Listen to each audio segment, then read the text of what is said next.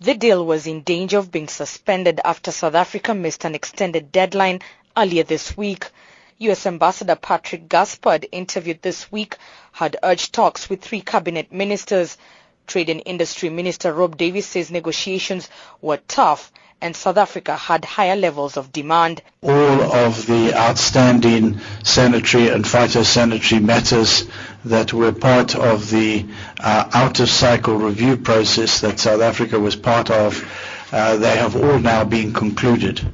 All the documents were signed off on both sides. Side letter on salmonella, the understanding on beef and on pork, they've all now been signed, as well as the previous avian influenza agreement. That means that the South African market is now open for the 65,000 tons of poultry that we negotiated in Paris in June last year. South Africa has also agreed to risk profile all poultry imports from the United States for the first 3 months under its new Agoa agreement.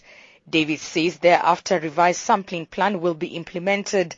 South Africa will sample and test all consignments for compliance.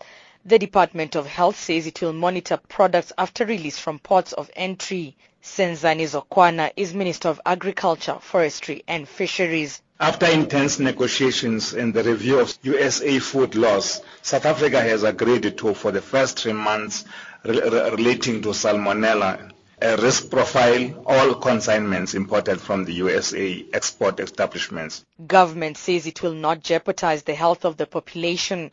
It has assured that all US meat imports will not be passed through if it has the bacteria disease salmonella. Health Minister Aaron Motsoaledi. I'm getting an impression here that there's a belief that salmonella is only coming with chicken from the United States. There's no chicken I know in South Africa that does not have salmonella. And we try to take steps to protect the population. We've been doing that. But there's nothing called 100% in medicine or in health. The question is, can you guarantee us that I will eat and never get sick? I just want to make that point. Rob Davies says the benefits to consumers from the American exports into the South African market are yet to be seen. So whether it's going to be cheaper on the South African market or not, I think remains to be seen. But what they will be getting is the removal of the anti-dumping duty for the quota of 65,000 tons. The African Growth and Opportunity Act is a U.S. trade act created in the year 2000.